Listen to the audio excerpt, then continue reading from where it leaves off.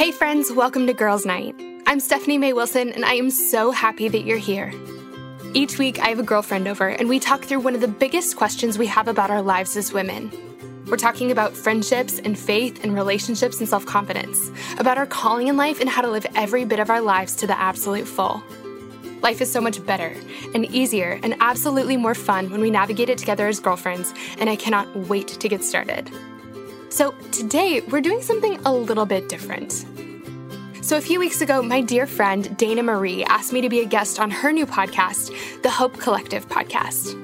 You guys have heard from Dana before here on Girls Night. She was episode number 4, where we talked about finding beauty and hope in the midst of brokenness.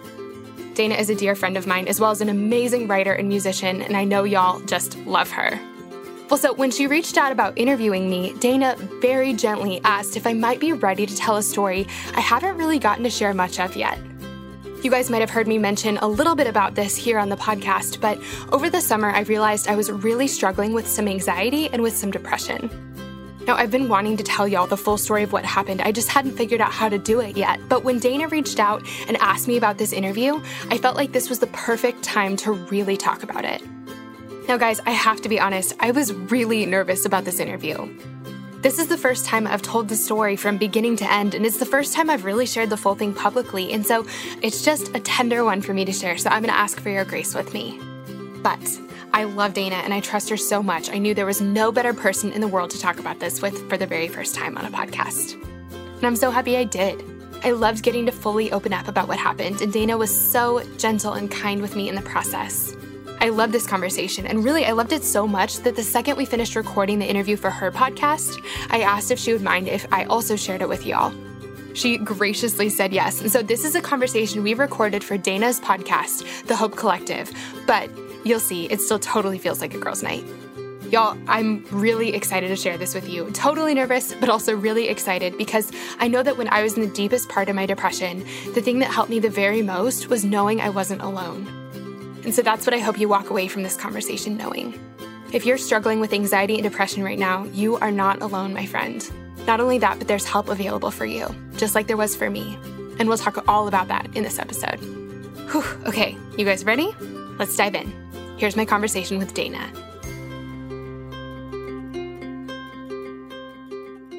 Okay, friends, I'm so excited to introduce you, which she doesn't need an introduction, but to my really, really, really beautiful friend, Stephanie Mae Wilson.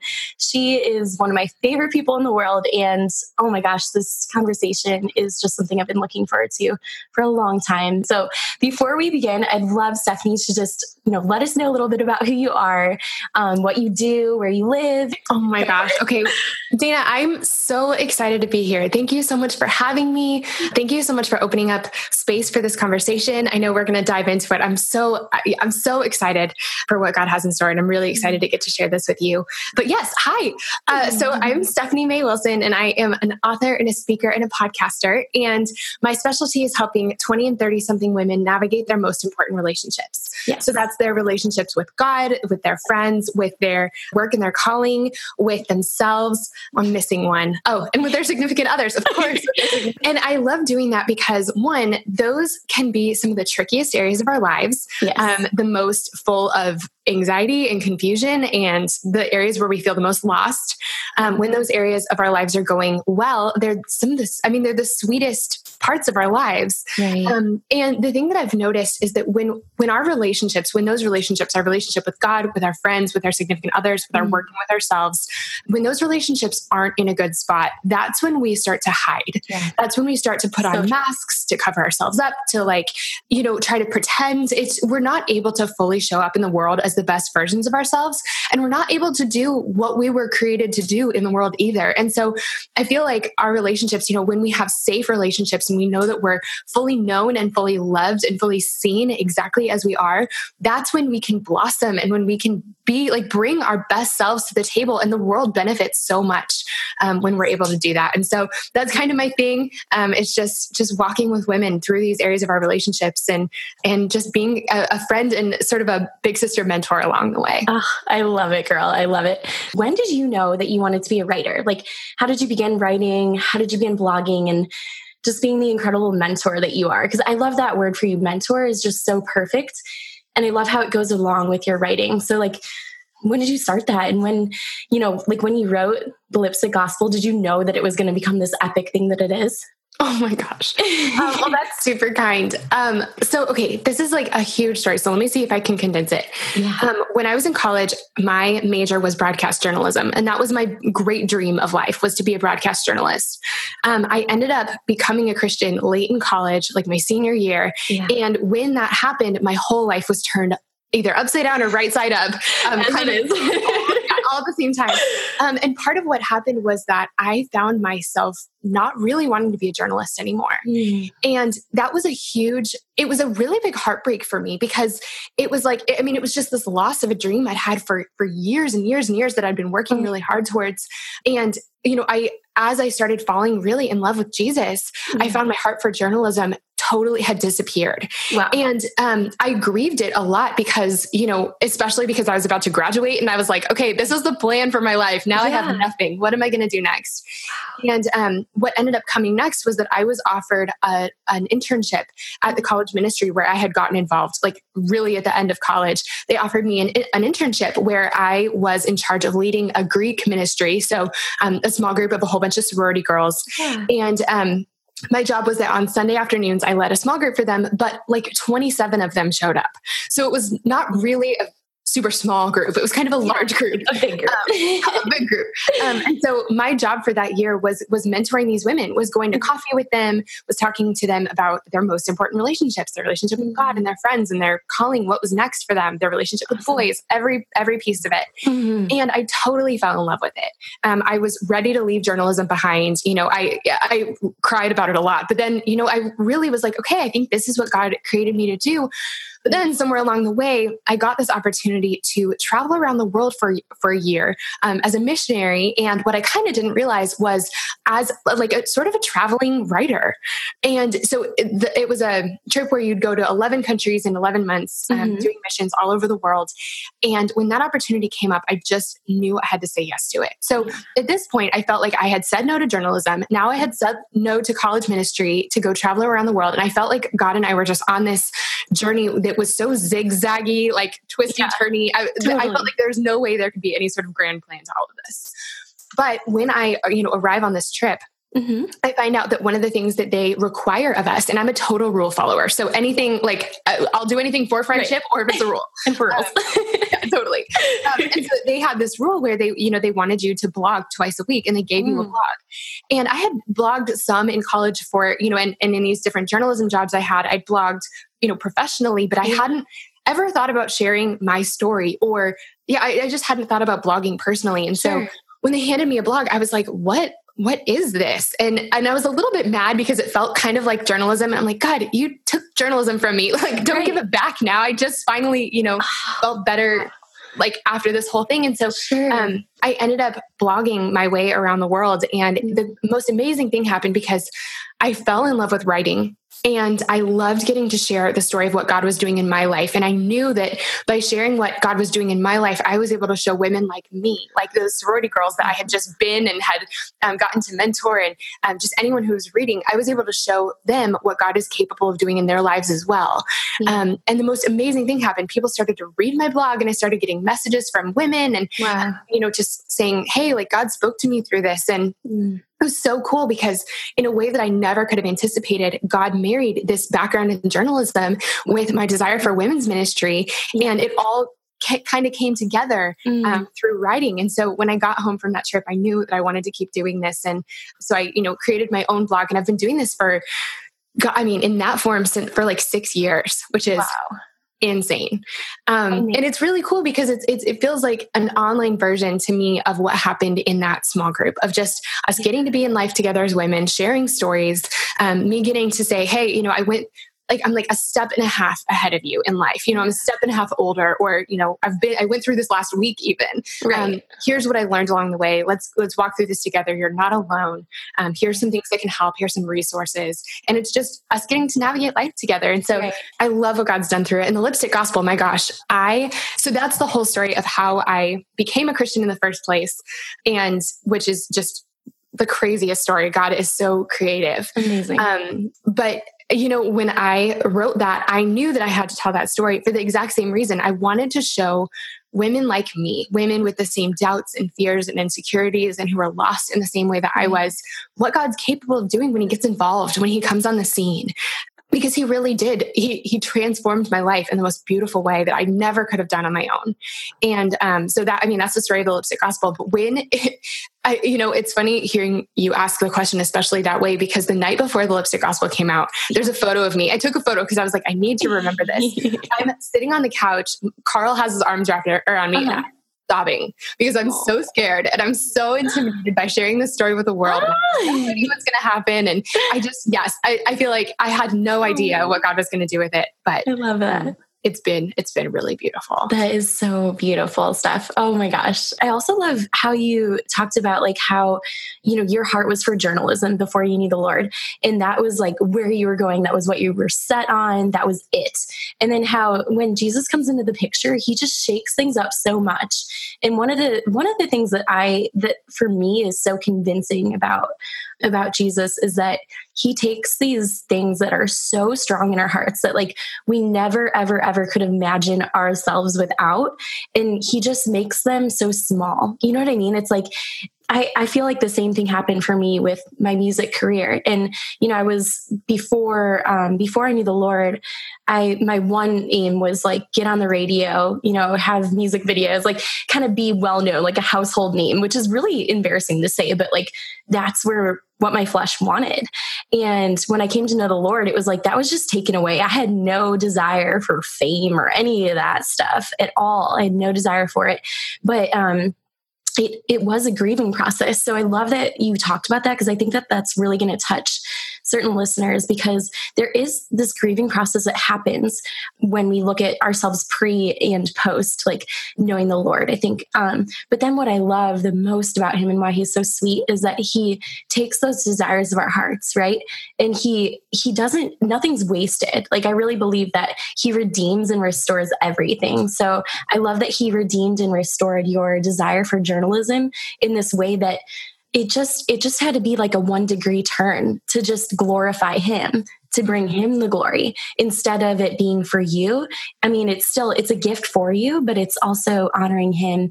And I feel like that he's done that with my music as well. And it's like this beautiful thing that we have to be patient through, I think, because there's a season of time when we just have to like let him do his thing in our hearts and trust him through that process. But I know that I think that's just something that some people need to hear is that, those desires in your heart, just let him, trust him with those desires. And yeah, that's really cool to hear you have that similar kind of story with him. So, well, and I think that I get nervous every once in a while because I think, oh my gosh, if I really care about this thing, God's going to take it away and never give it back because I desire it. And if I desire it isn't only him, he's going to take it away. But I think that for a minute, I might have thought that that's why he did that, but I don't think that was. I think that I think every once in a while he's like, kiddo, you're holding on to this a little too tight. And it's not that's not a safe place for your heart or not a safe place for your identity. Totally.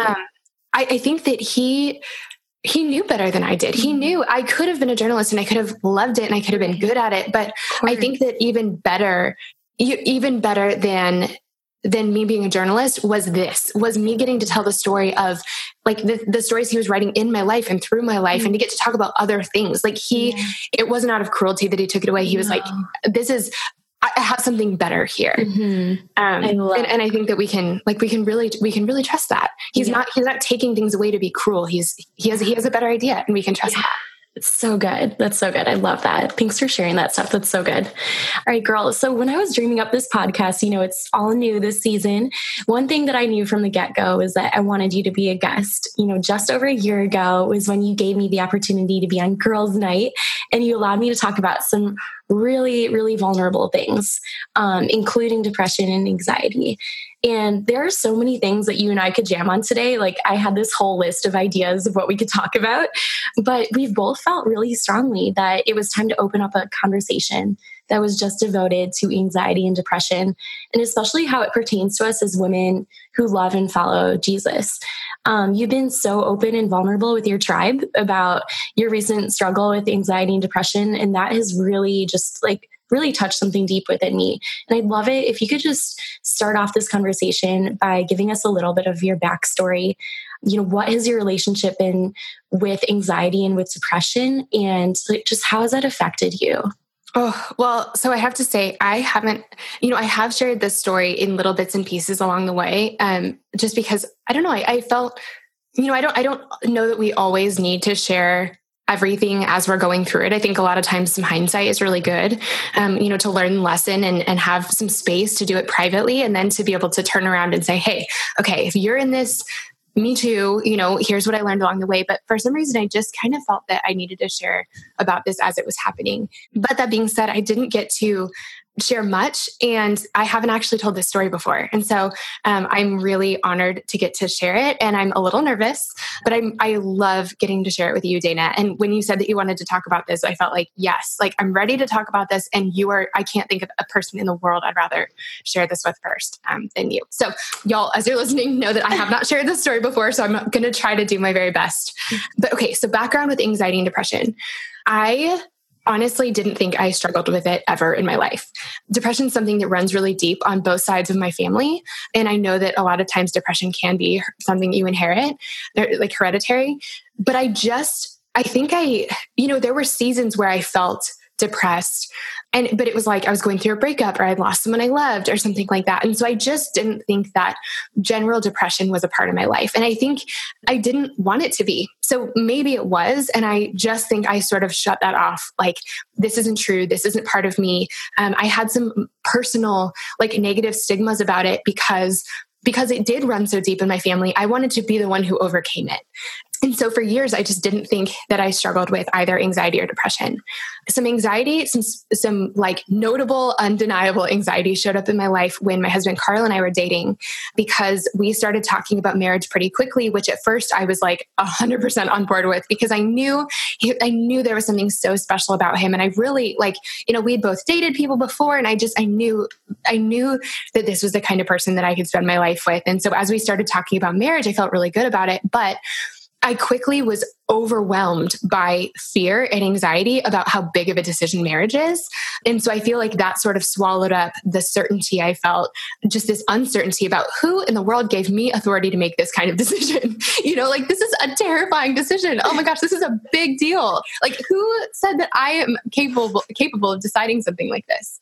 And so I really struggled with some real anxiety. And I think I even was having panic attacks during that season. And the beautiful thing was that in the midst of it, I got to see Carl's character, and I got to see how he loved me through me, sobbing and telling him, I'm not sure I can marry you because how do I even know if I can? And just the way that he continued to move towards me and pursue me and love me and be there for me and wipe my tears was so evident of how our life would be together. And it really helped me feel so much more certain about the fact that this was someone that I could really commit to. But other than that, I really didn't think that anxiety or depression were part of my life. And I kind of, after I spent a long time praying about that decision and, trying to figure it out, and, ended up deciding, yes, I'm ready to do this. And I was ready to do it. And so we obviously got married. It's been really great. But I think after that, I kind of felt like anxiety and depression weren't really a thing. And again, I never thought I had struggled with depression. Over the last, 4.5 years that we've been married, we've been through some really tough things. We've had, there's sort of a list of all the stressful things that can happen in someone's life. And, the stress level. So it's moving is really stressful. Divorce is really stressful. Having kids is really stressful. Losing a job is really stressful. Starting a business is really stressful. Selling a house is really, there's kind of I don't know who made it, but there's sort of a list of top stressors in life. And by the time we'd been married, in the first year of our marriage, really, Carl and I hit most of them. We moved, we lost 2 sets of jobs each. We each started a business. We moved to a new city, bought a house. I mean, just all the kinds of things that can be stressful. And so I think I just thought, my life is stressful, and it's also really public. I love the work that I get to do. I love getting to share what God's doing in my life and getting to encourage women and do it from a place of vulnerability. I love that. But it is, there are parts of my job that are scary. I have to stand on stage. I have to, give presentations. I have to make my own salary. There's not anyone making sure that I get paid at the end of the day. And so I think I thought, I have a stressful life. Therefore, I am feeling lots of stress and lots of fear and lots of sadness and lots of true anxiety. About a year ago, I was feeling so anxious, having a really hard time sleeping, feeling so twisted up in my thoughts, feeling like, something could happen. And I didn't have, I pictured being in some water or in a pool. And how, if you want to get out of the pool, you put your hands on the side of the deck and you push yourself up. I felt like I couldn't, people were saying, Steph, that's not truth. That's not the truth of who God says you are. That's not true. Or, that the fact that you said that dumb thing isn't going to break that relationship. You guys have been friends for 2 decades. But I just didn't know. I didn't know. And I wasn't able to push myself above the water enough to be able to see or breathe or get some perspective on what was true and what wasn't. I just was drowning. And so I started going to counseling, which I would recommend to everybody. And it helped in a lot of ways. My counselor's awesome and I'm still going. And she was able to help me through, we talked through a lot of the specific things that were making me feel anxious or making me feel sad. What I don't think either of us, I don't think anyone was able to do was to see kind of the overall trend in my life, to see how often I was feeling anxious or how often I was crying at this point, or how often I was feeling like I was drowning in my own thoughts. And even it's crazy because even my husband, Carl, didn't see it. No one saw it. I didn't see it. My therapist didn't see it. Nobody saw it. Because I was still getting out of bed in the morning and because I was still working really hard and because I was still getting my stuff done. And, I think that depression and anxiety show up in all different kinds of ways. And I think we're really used to it showing up in the form of can't stop crying, can't get out of bed, shut down from the world, cut yourself off from people. People are my thing. You guys know this. So I wasn't cutting myself off from anybody. I was getting out of bed. I just was drowning in my thoughts as I was out of bed. And I think that I channeled a lot of my anxiety and a lot of my depression into working really, really hard on things. Kind of a notable example is that when I'd be feeling anxious, on the weekends, I would be trying to shut down, the most anxious parts of my brain. And the only way I could figure out to do that was by cleaning and organizing things. And so my medicine cabinet is the cleanest, most organized thing you can imagine. Every part of my house is perfectly organized. And friends have come over, the girlfriends who came into town the other weekend were like, Steph, oh my gosh, why is your house so organized? And I was like, because I've been really anxious for a really long time. So that's kind of how I was coping. I didn't notice how bad it had gotten, and no one really did, because it didn't look like we were used to it looking. Mm-hmm. And it's funny because I guess it's not funny, but I don't know how long this has been going on, and I don't know when it started, and there's a chance it's been going on for years. But finally, I would say around April or May, my parents came to visit, and I remember feeling really, really sad all weekend, even though they were here and in town. I was surrounded by my favorite people, but I still felt this real feeling of emptiness in my soul. And I was still feeling sad and nervous and upset and kind of and anxious. And I remember telling my parents that, and they said, Steph, keep an eye on it. If you're still feeling like this, if this doesn't go away, if this isn't you just feel like this for a week or so, you need to pay attention to this. Because they reminded me, this really runs in our family. And they asked me, is anything going on? And I was like, no, I'm not going through a big loss. That was the other thing, is I wasn't going through a big loss. Life was mostly stable. Life was more stable than it's been in a really long time. There wasn't anything that was really happening that should make me feel the way that I was feeling. And then not only that, I mentioned the thing about organizing. I dove deep into self-care because I thought that, my life is stressful. All of our lives are stressful. So we need to take really good care of ourselves. And so I was doing everything I could think of to take care of myself. I was turning my phone off for half the day. So I wasn't, all on Instagram all the time. I had a really solid, long nighttime routine. I had cleaned out any of the clutter from my home. I've done all these things like self-care, let me fix this kind of things. And things weren't getting better. They were getting worse. And so finally I had a conversation with my best friend, Michelle, And she said something to me that she had said probably 10 times at this point. And every time it made me angry until this time when I just desperately needed to hear her words. And she said, Stephanie, I struggle with anxiety and depression, and I think you do too. And she was like, I'm on medication for this. I'm actively, like, I am a person who struggles with depression and anxiety. The way that you are telling me your thoughts work sound a lot like mine. They sound a lot like what I'm like medicated for, honestly. And so she said, I think that you might need more help than what you're getting right now. And she had said that to me a lot of times. So no one in my life saw it, not even my husband. And I was being honest. Like, I wasn't trying, I'm not the like put on a happy face kind of person. I mean, I love being happy, but I just was, I'm really honest about how I'm feeling, and no one saw it except for Michelle. And that last time that she said it, I was hurting so bad, and I was struggling so much, and I was drowning in my thoughts so much. I was so like, my heart felt like I was going through a breakup, and I wasn't going through a breakup.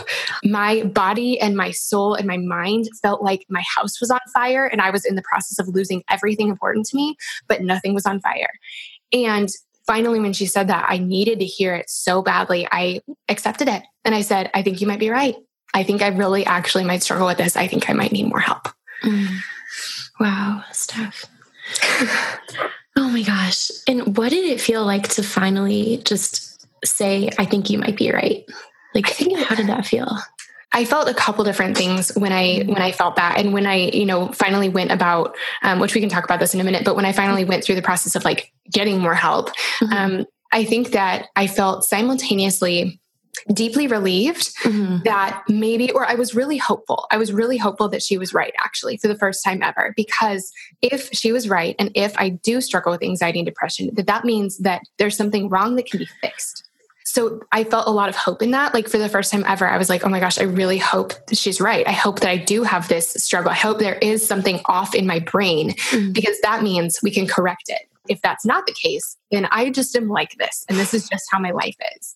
And so I felt some hope, but then I also, there was a process of feeling really sad that my brain doesn't function on its own perfectly, that I do have this, and I hadn't found this out officially yet, but like, I do have an imbalance in my brain, and I didn't know that. And I think I just thought that I could overcome it. And I thought with a lot of hard work and self-care and a bubble bath and all these things, like, I could get through it. And I finally was to the point where, like, I think someone said, Stephanie, like, have you tried yoga? Like, yoga's really good for anxiety.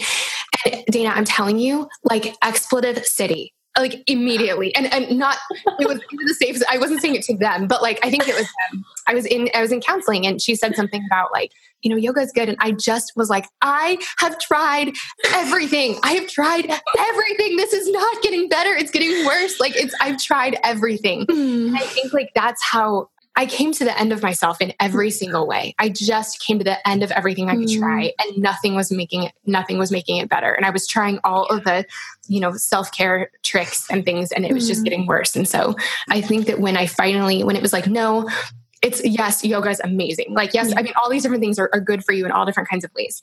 This is bigger than that. And I think finally I was ready to hear it, because I had just tried everything. Oh, wow. I just feel like the sense of liberation almost.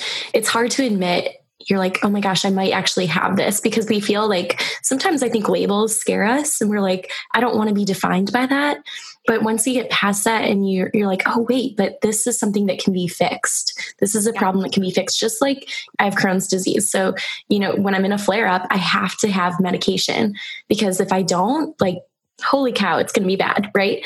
So why are we comfortable with fixing a stomach?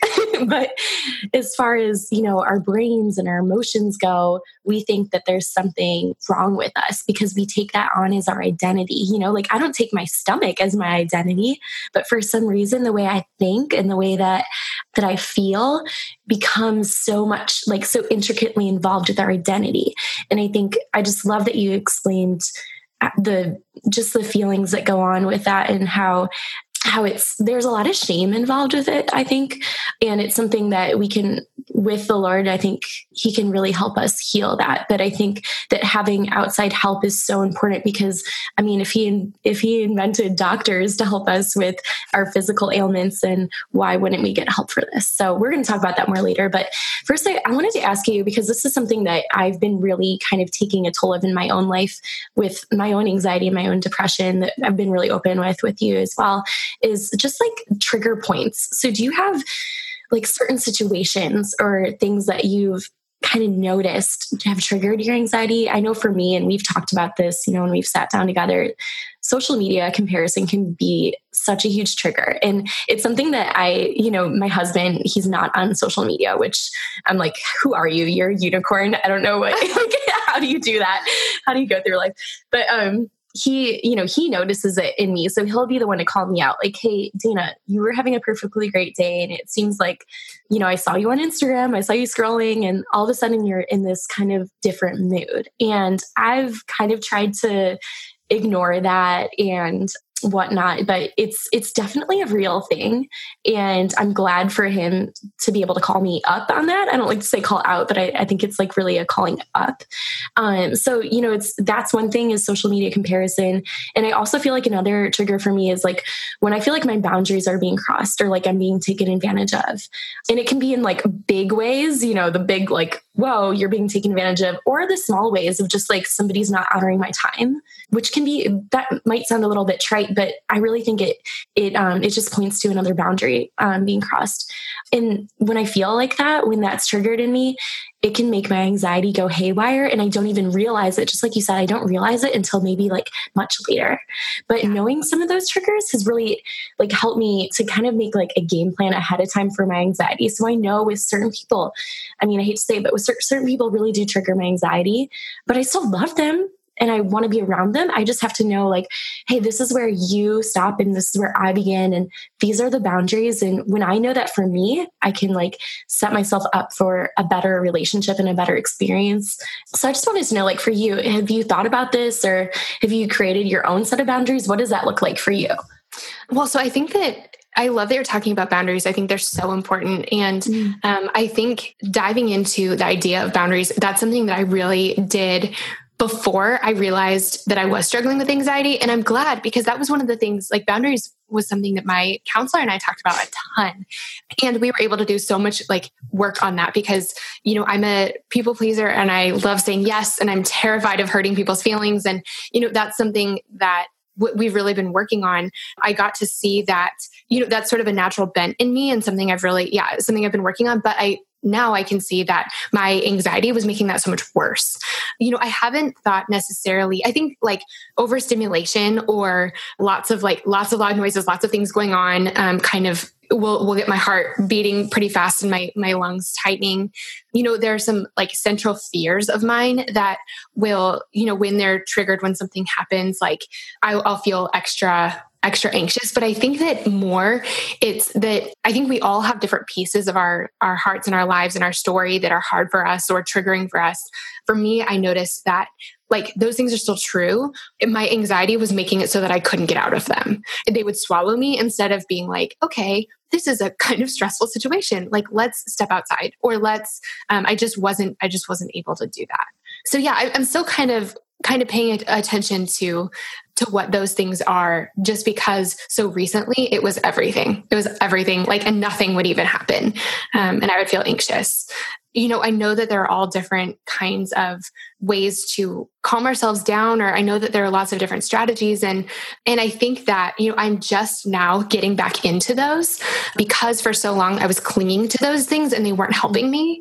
And now that I'm like, my eyes are above the pool a little bit, I can start using these tools again, like turning off our phones. I completely agree about social media, like really being careful about what we watch and making sure that the things that we ingest with our eyes and our ears and our brains are good for us, or just taking good care of ourselves. I think that, I was just for me in my particular journey, I was gripping onto those things so hard and they weren't helping me because it was more than those things were able to do. And now that I'm in a better place, now I'm able to kind of grasp onto those. But so like, kind of the next step I took once I realized that this was like so much greater than I could fix on my own. I decided that I wanted to reach out to a psychiatrist and talk to them about potentially getting on some meds, or have them do some sort of like evaluation on me to be like, is this a real thing? Do I really struggle with anxiety and depression? And so the tricky thing about that was that I ended up calling a giant hospital here in Nashville. The whole thing about actually getting to a place where I could get some help was really hard because because my husband and I own our own businesses, our health insurance is like terrible. Like it's fine, but it's just not, we don't have a company, providing us like really great health insurance. And so it was going to be expensive. Whatever we decided to do, we were going to have to pay for it. I reached out to a giant hospital here in Nashville thinking, surely they will have a great, psychiatric team. They'll be able to talk to me through, get me in. And I called them and they immediately said, we're not taking new patients. Oh. And I was like, you've got to be kidding me. I just worked, I spent 4 years working up the courage to ask for help and there's no room at the inn for me. Oh. So that was like really daunting. And so what I ended up doing, there's this amazing clinic here in Nashville and it's called the Center for Hope and Healing. And it's expensive. Honestly, it's expensive. And I knew that. I called for an appointment and they didn't have an appointment for me for 6 weeks. And at this point, I was like barely hanging on. Like every day was a struggle for me. I was hurting so bad. I was just a wreck. And the idea of 6 weeks felt impossible to me. And I remember calling a girlfriend of mine and she said, Steph, speaking of the power of girlfriends, she said, Steph, these 6 weeks are going to pass whether you have the appointment or not. Like you still have to live through these next 6 weeks. She said, I think you should make the appointment. She said, do you want me to call? I'll make it for you. And the thought of someone calling and making the appointment for me, she's like, I'll take you. I'll go with you. Like, I'll do this for you. We'll go together. Just was exactly what I needed. And I ended up calling and making the appointment and we ended up, scraping together the money to be able to pay for it. And when I finally, the waiting period was really, really tough, especially just because things were like progressively just getting worse. But when I finally got into the appointment, they did kind of an evaluation on me and were like, yep, you absolutely struggle with anxiety and depression. We talked about my family history. It's like super thick in my family history. And they were like, your brain chemistry is off. And so they, you asked about like how it felt to admit or like accept that this was a reality. That's the first time I was upset. Like I was simultaneously afraid going into that appointment because I was afraid that they were going to be like, no, you're fine. And then I was like, what do I do? What does this mean? But then the fact that they said, no, you're not fine was also really pretty heartbreaking because it was like my body doesn't function the way it's supposed to. But they were able to put me on some antidepressants and like a super low dose. And Dana, it started helping so quickly. It really did. And I know that, everyone has different feelings about medication, but I think that for me, in my specific situation, like my brain chemistry was off. And it's like having bad vision and having someone say, why can't you read this? Like, just read it. Like, just squint harder or like make your eyes work. And you're like, I can't make my eyes work. And that's the frustrating thing about, mental health and mental illness is that our thinker is broken. Like our reasoning, the thing that does reasoning for us, the thing that tells us truth, like is broken. And we can't just squint harder or try harder and fix it. And I'd been trying for a really long time. And so it was really sad to hear that like, yep, your brain chemistry is off.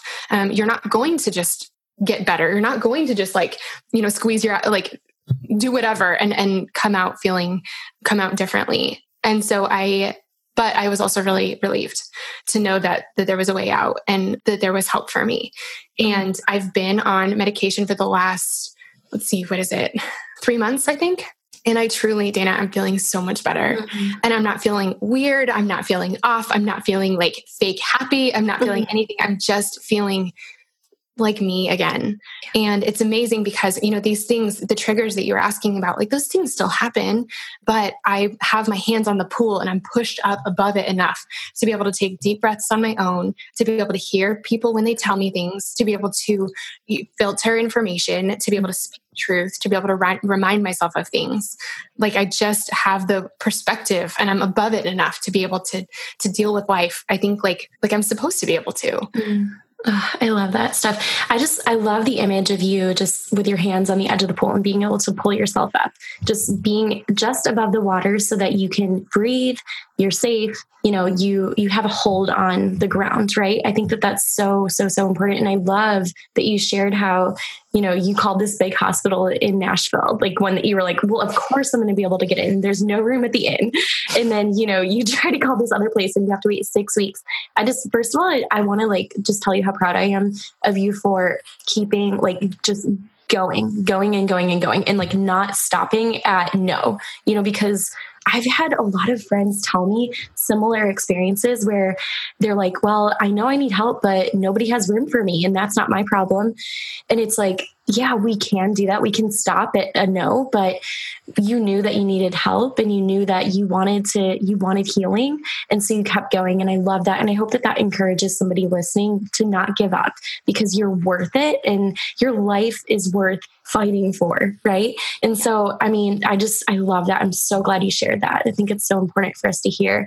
And just like your friend said, those 6 weeks are going to pass anyway. So let's just have that at the end of the tunnel, and it also is such a testimony to how many people deal with this, that it takes so long to get in, right? Yes. So let that make you feel a little bit less alone if you're going through that right now. If you're hearing no's or this long waiting period, it's like, okay, it's because you're not alone. There's so many people out there. Yes. So that's just one thing I really wanted to say. I think that's really beautiful.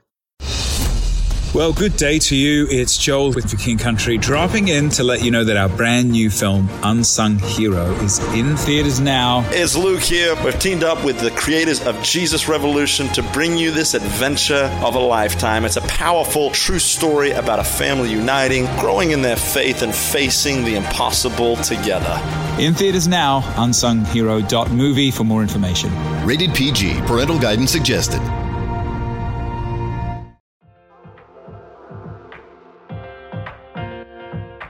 Shout out to Claritin for supporting this episode and providing us with samples. Friends, springtime is finally here, but that also means allergy season is in full swing. I have always struggled with allergies, and I don't know about you, but I am especially allergic to cats. More on that in a second. Well, luckily for those of us who live with the symptoms of allergies, we can live Claritin Clear with Claritin D. Designed for serious allergy sufferers, Claritin D has 2 powerful ingredients in just one pill that relieve your allergy symptoms and decongest your nose so you can breathe better. This double-action combination of prescription-strength allergy medicine and the best decongestant available relieves sneezing, a runny nose, itchy and watery eyes, an itchy nose and throat, and sinus congestion and pressure with ease. The time that I use Claritin the absolute most is when I'm at my parents' house, my childhood home. They have this absolutely beautiful cat that they love, and I like, except for the fact that he sheds so much. So that means that I'm basically sneezing from the second I arrive home to the second I leave, unless I take Claritin. My dad has even started having it ready for me right when I walk in the door. Are you ready to live life as though you don't have allergies? It's time to live Claritin Clear. Fast and powerful relief is just a quick trip away. Ask for Claritin D at your local pharmacy counter. You don't even need a prescription. Go to Claritin.com right now for a discount so you can live Claritin Clear. Use as directed. Claritin, thank you so much for sponsoring our girls' night. We love having you.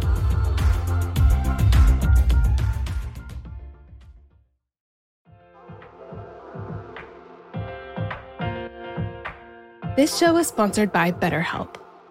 As many of you know, I recently wrote a book, and while it was the most rewarding project of my career so far, it also came with a lot of hard work and long nights. And sometimes when things started to feel a little bit overwhelming, I needed to get a few things off my chest so I could clear my mind and keep the writing process flowing.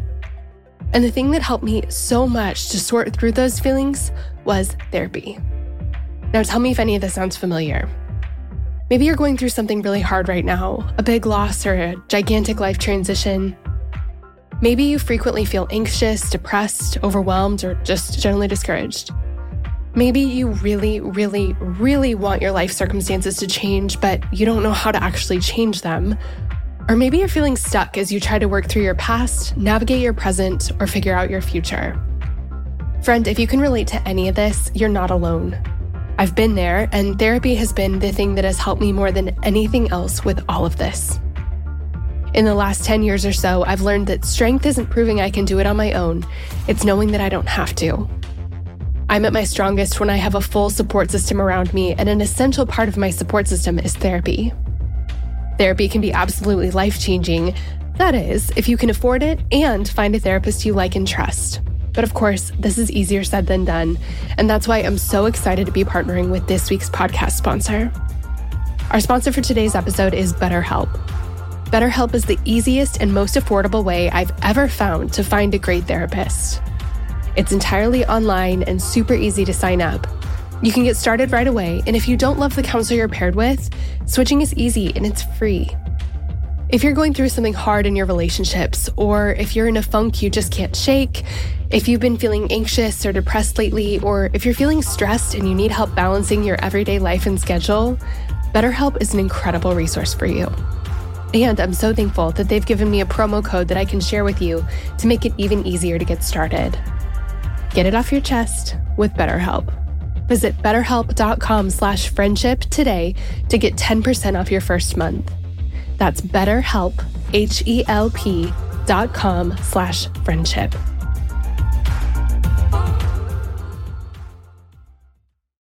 Something that I know that you know, Ashlyn Carter.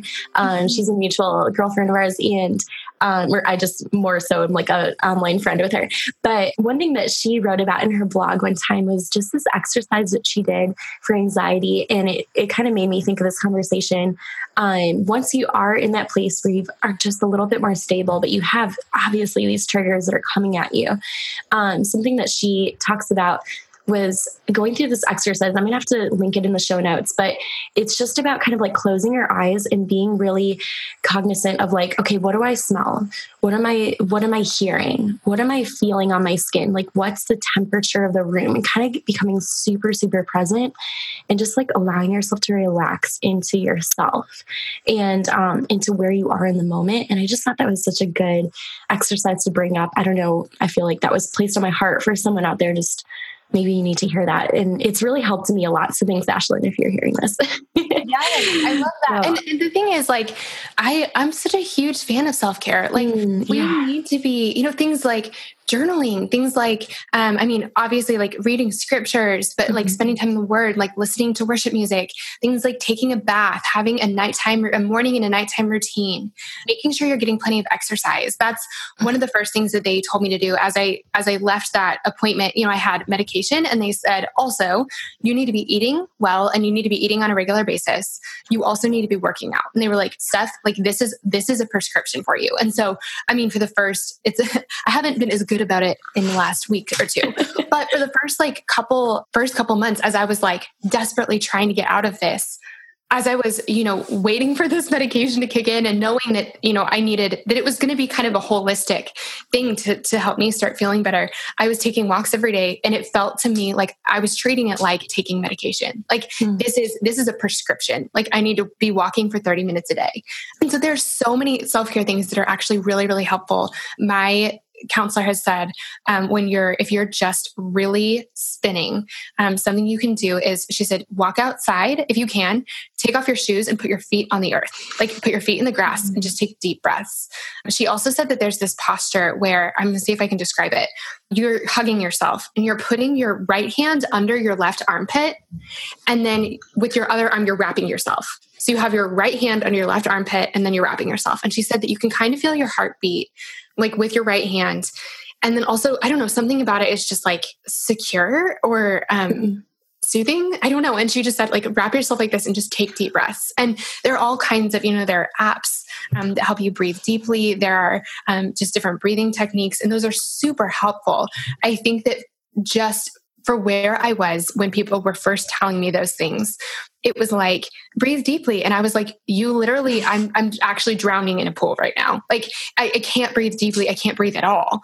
I need to be able to get out of the pool, cough up some water, and then like, then I can try these breathing techniques. But I think that, we're all in different places, and there are so many techniques and tricks, and, exercise is a really, really good one. Being out in fresh air. There are all kinds of things that are just really, really helpful.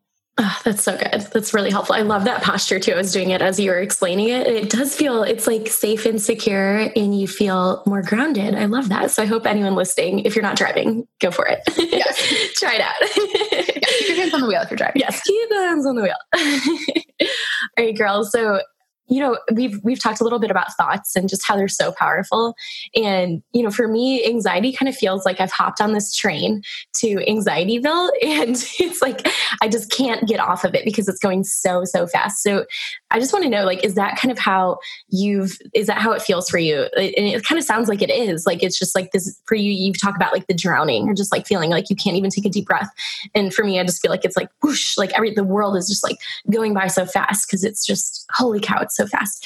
And it's hard to hop off of it. It's hard to get your setting, your feet settled. So I love that about just like going outside and putting your feet in the ground, like so good. So how have you found that like focusing on God's word, even if it's just like a phrase or a word from scripture, has helped? I feel like for me, it helps to just have like a sentence of scripture, or just like something. I mean, the other day I think I voice texted you, I think it was James 4:7, which is, resist the enemy, or like submit to God, resist the enemy, and he will flee. And sometimes it's just like those little scriptures that are just so short, and like focusing on those can really help me kind of recenter.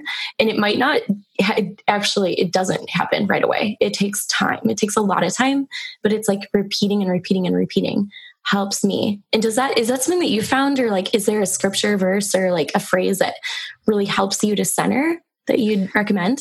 Yeah. I think that's like such a great way of calming yourself down. And I think that, when we are feeling so anxious, or when we're feeling depressed, our brain is screaming all kinds of truth at us that's not really truth. And so I think that while, for me, for a long time, it felt like it wasn't helping, just because it was like, the world was like, my brain is like screaming at me, and I'm like trying to whisper back. But I think that any time that we can focus on God's word, like, is so good and so important. And because even if it doesn't feel like it's helping, like, we're grounding ourselves on what's actually true. And I think that even if we feel like we're whispering compared to shouts, like that whisper is important. Something that I've been reading a lot is the 23rd Psalm. And that Psalm's super important to me for like a million different reasons. But I love the imagery of, he leads me beside still waters. He quiets my soul. Like, I mean, the whole thing is God restoring you and giving you rest and giving you peace and guiding you and taking care of you. And I mean, I wish I had it memorized better, but like the idea of him leading us into green pastures and beside still waters and restoring our soul is so important. And so I just would read that. And a couple of weeks ago, I was feeling really anxious and really twisted up about some things. And so I read it out loud to myself just several times, just read it out loud. And then I went outside, I put my feet on the ground in the grass, and it helped. It helped. So good. There's so much about what you just said that really hit my heart. I think, you mentioned about like not really feeling it at first, like maybe you're reading scripture, and especially when you're in this state of anxiety or depression, it can be like, okay, I'm reading it and I know in my head it's the truth, but it's not like dropping to my heart, because I still feel just like this buzzing all around me, and it's hard to center. And I read somewhere recently that the word of God might not do something in your heart while you're reading it. It might not impact you. It might just kind of be like you're reading a blog and that's it. You know what I mean? Unfortunately, it can feel like that sometimes, but it builds up over time, and it like tucks itself away into your heart. And it has this way, it's because it's alive, right? The word of God is alive, and it's living and breathing. And so it tucks itself away into our hearts so that we can bring it. It comes to life when we need it. And, God's timing is always so good and pure, and it comes out just like that. And I love also that you chose to read it aloud, that you read Psalm 23 aloud, because it does, I can't remember where it is, somewhere in the word, it talks about how like hearing hearing the word changes us. And that's how we come to know him, is through hearing. And so I've heard it said by a few people to read it out loud. Like, don't just read it in your head like we do a book, but actually like interact with it by hearing yourself read it over yourself. Mm-hmm. And it's so funny. I feel like when I do that, it just penetrates at this deeper level rather than just like reading it with my eyes and in my head. So I love that. That's such a good piece of advice, to just do that out loud. And sometimes it takes like a few times reading it through too, to just be like, oh yeah, like God, you're here. And I know I can't feel you right now. Maybe I feel like a glimmer of you. I know I can feel so much more of you because I've felt that before, and you're faithful. Like, I can see my past where you've been faithful.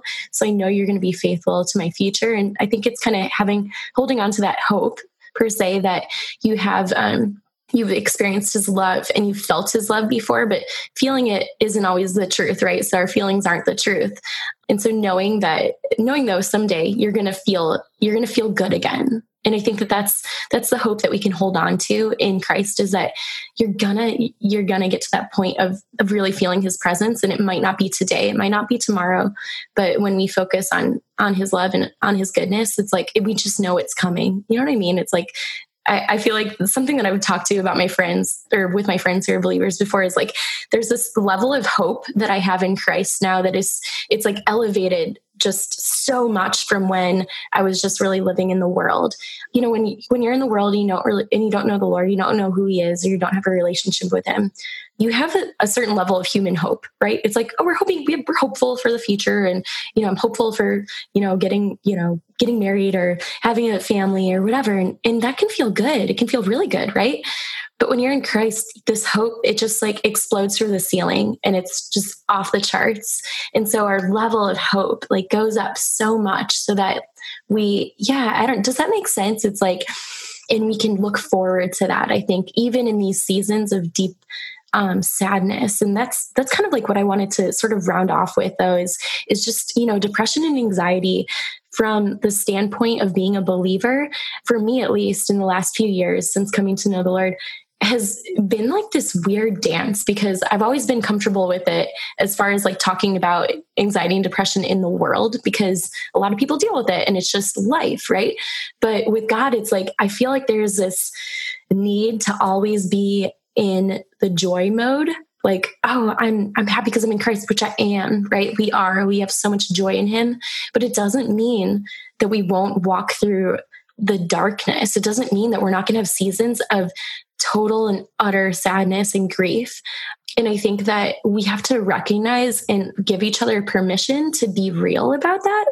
So I would just love to hear like any of your thoughts on that. And just like, I would just love to hear your thoughts, girl. Well, I think, I love everything that you just said, Dana. And I think there's some guilt and some shame for struggling. Like, there's just not enough people are talking about mental health and mental illness. And it's a thing. Like, it's a thing like any other illness. I mean, it's an illness, and it's not something we brought on. It's not something we caused. It's not we didn't do something wrong to make it happen to us. We're not working hard enough to get out of it. And I think that, sometimes I think we're guilty. Like, the word of God is living and active and can do things in us that we cannot even imagine. And I believe that God is a healer, and that he can heal us, totally redeem us in an instant of things. But I think that sometimes we feel like, I'm depressed and I'm reading scripture and it's not making me feel better. Therefore, I'm not doing it right. I'm not like reading hard enough. I'm not thinking about it the right way. So not only are we depressed, but we feel like we're doing everything wrong. We're disappointing God. And like the hole just got deeper. And the thing is, I prayed a lot. I asked God I was so at the end of myself, I was asking God to deliver me of this pain, of this sadness, of this fear, of this anxiety, because I could not get it out of it myself. And I was begging for him to deliver me of it. And he didn't, not in the way that I didn't read a verse and automatically feel better. I didn't all of a sudden feel his presence wash over me and have it all lift, which both of those things are possible. I believe them. God works in different ways all the time for different reasons and with different people. The way that I saw God show up for me in this, like without a doubt, is that he surrounded me me with my people. He surrounded me with people who loved me and who were there for me and believed me when I told them how I was feeling. People who offered to call like the clinic for me to get me an appointment. The way that he showed up for me was like he wrapped me up through the arms of my people. And the other thing he did for me, which is why I've felt like I want to talk about this, is that in the weeks and months leading up to me finally being able to say, I think I struggle with this, I had the opportunity to talk to some women that I deeply admire, that I really respect, and that I think are just amazing. And they said, I struggle with anxiety and depression. I'm on medication for it. It is a major struggle in my life.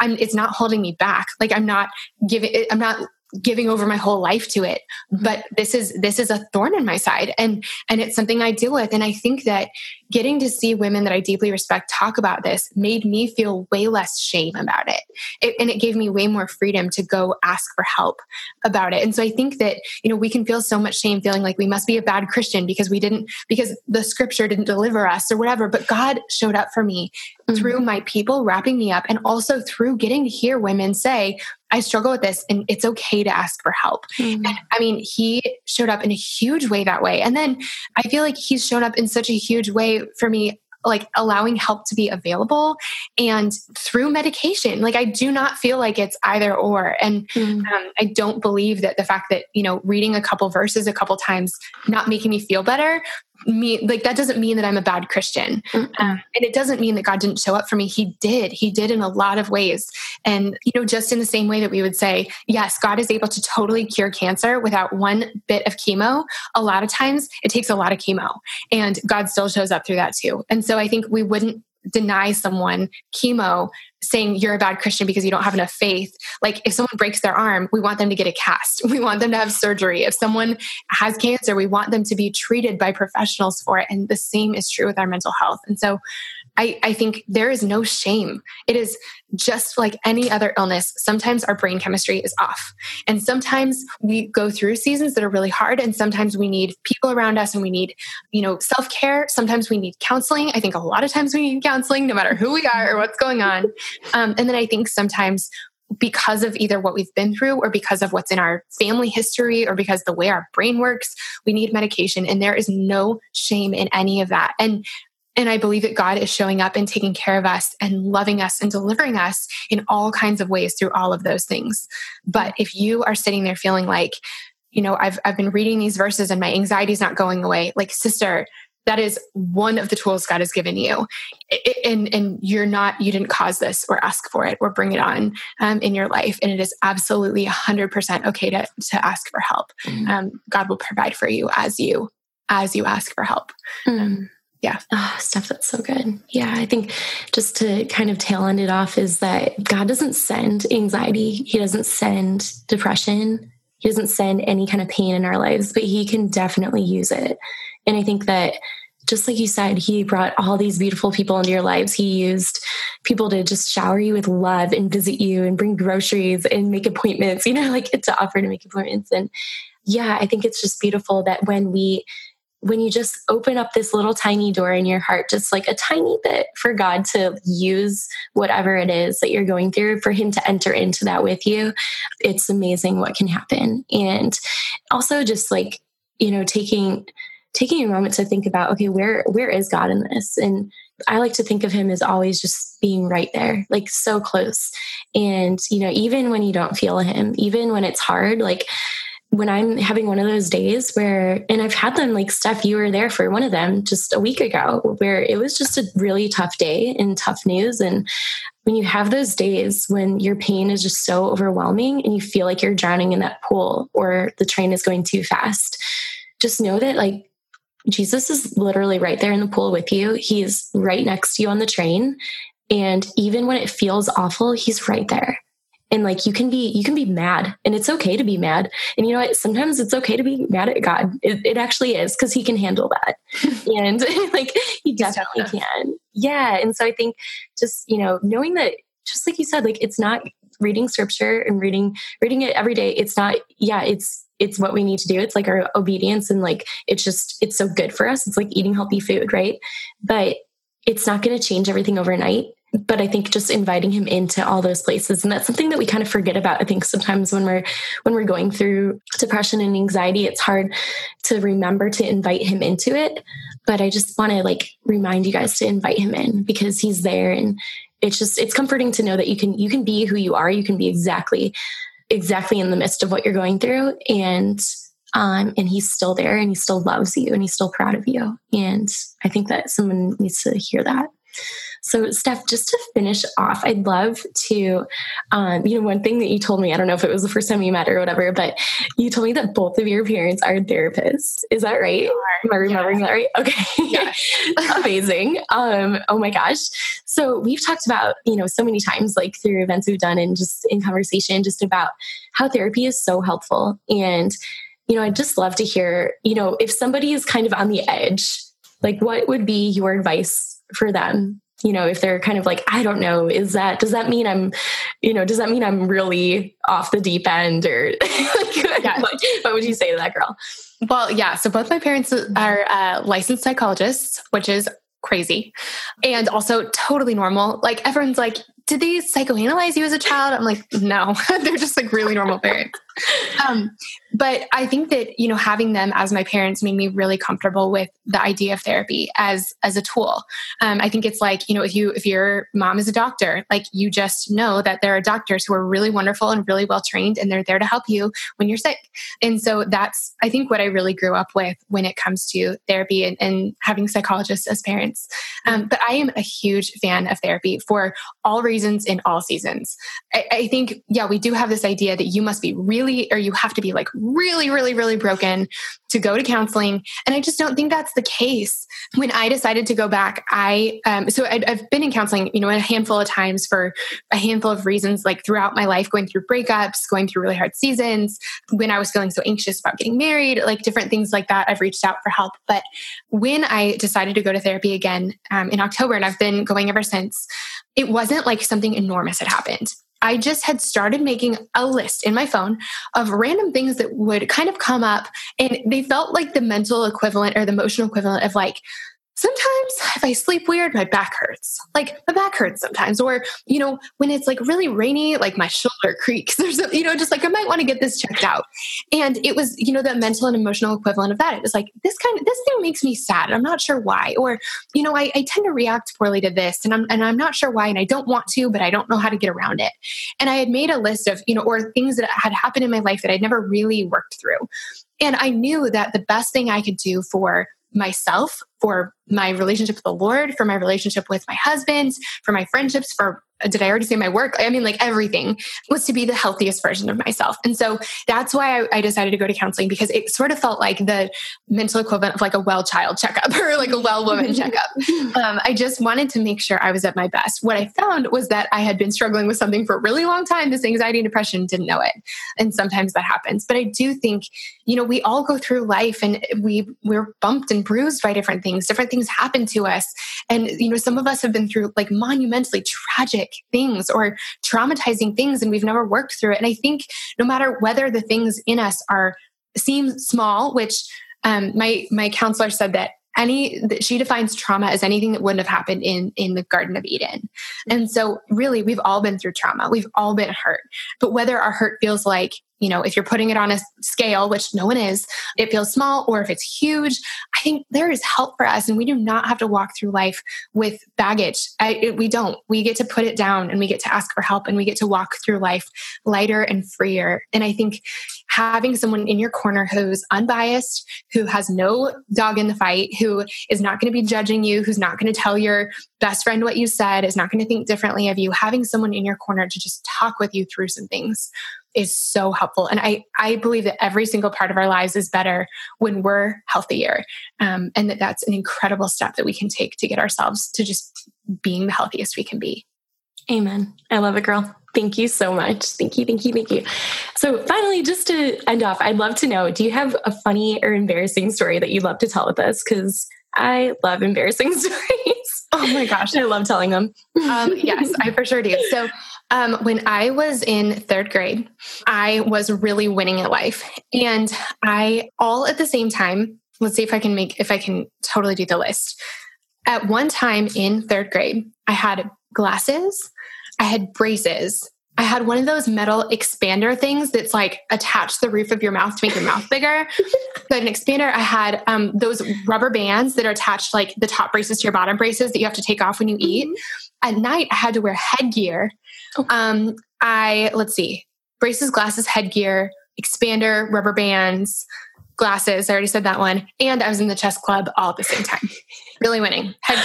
Headgear. That is amazing. Yeah. And in the chess club? And I was in the chess club. Every once in a while, if someone says like, "Oh, Stephanie, you have beautiful teeth," or like, "I love your smile," or something, I'm like, "Girl, I earned this. You earned it. Earned this." Good gracious. That is incredible. And I think I need a picture. That's amazing. I know. I thankfully my parents never took a picture of the headgear, but like I can fully remember what it looked like. They were really kind to not have documented evidence of that, but I need to find some sort of third grade picture for you. Amazing. Yes, please. Oh my gosh, I love it.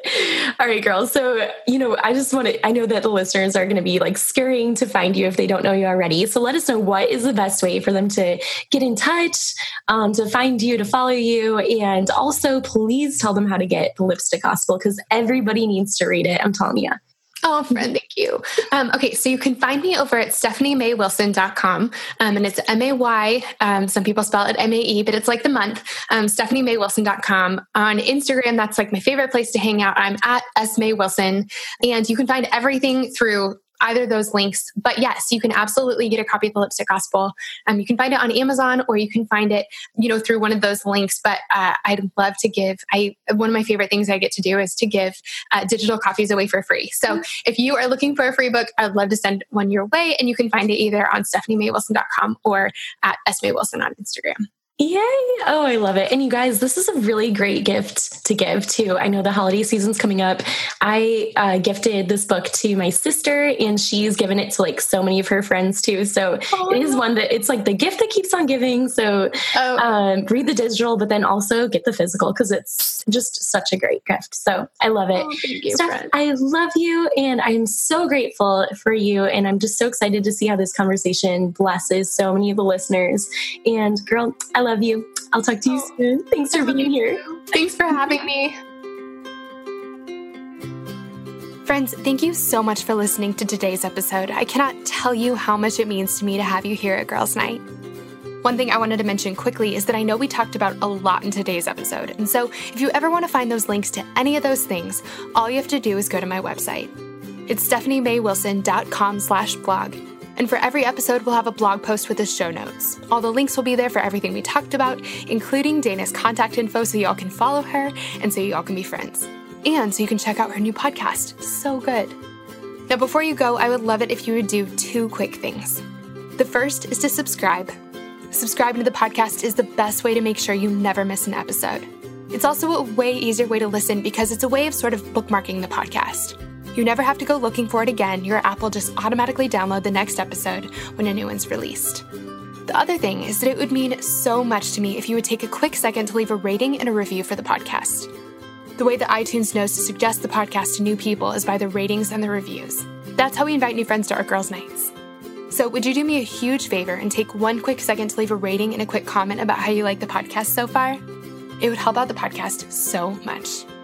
And thank you to all of you who've left such sweet comments already. They mean so much to me. I love this one from Mackenzie. She said, when listening to Girls Night, it feels like Stephanie becomes your new BFF that you can listen to on long car rides, a trip to the gym, or while you're at work typing away. She's always there and always has a good word. If you're a 20 or 30-something, you have to give this a listen. Stephanie and her guests will see you through the ups, the downs, the breakups, the money problems, the good, the bad, and you will be so happy you found this podcast. I love that. Thank you so much for your sweet words, friends, and a huge thank you to all of you who've taken the time to leave a review. It really means the world to me. Friends, thanks so much for joining us for Girls Night, and I'll see you next week.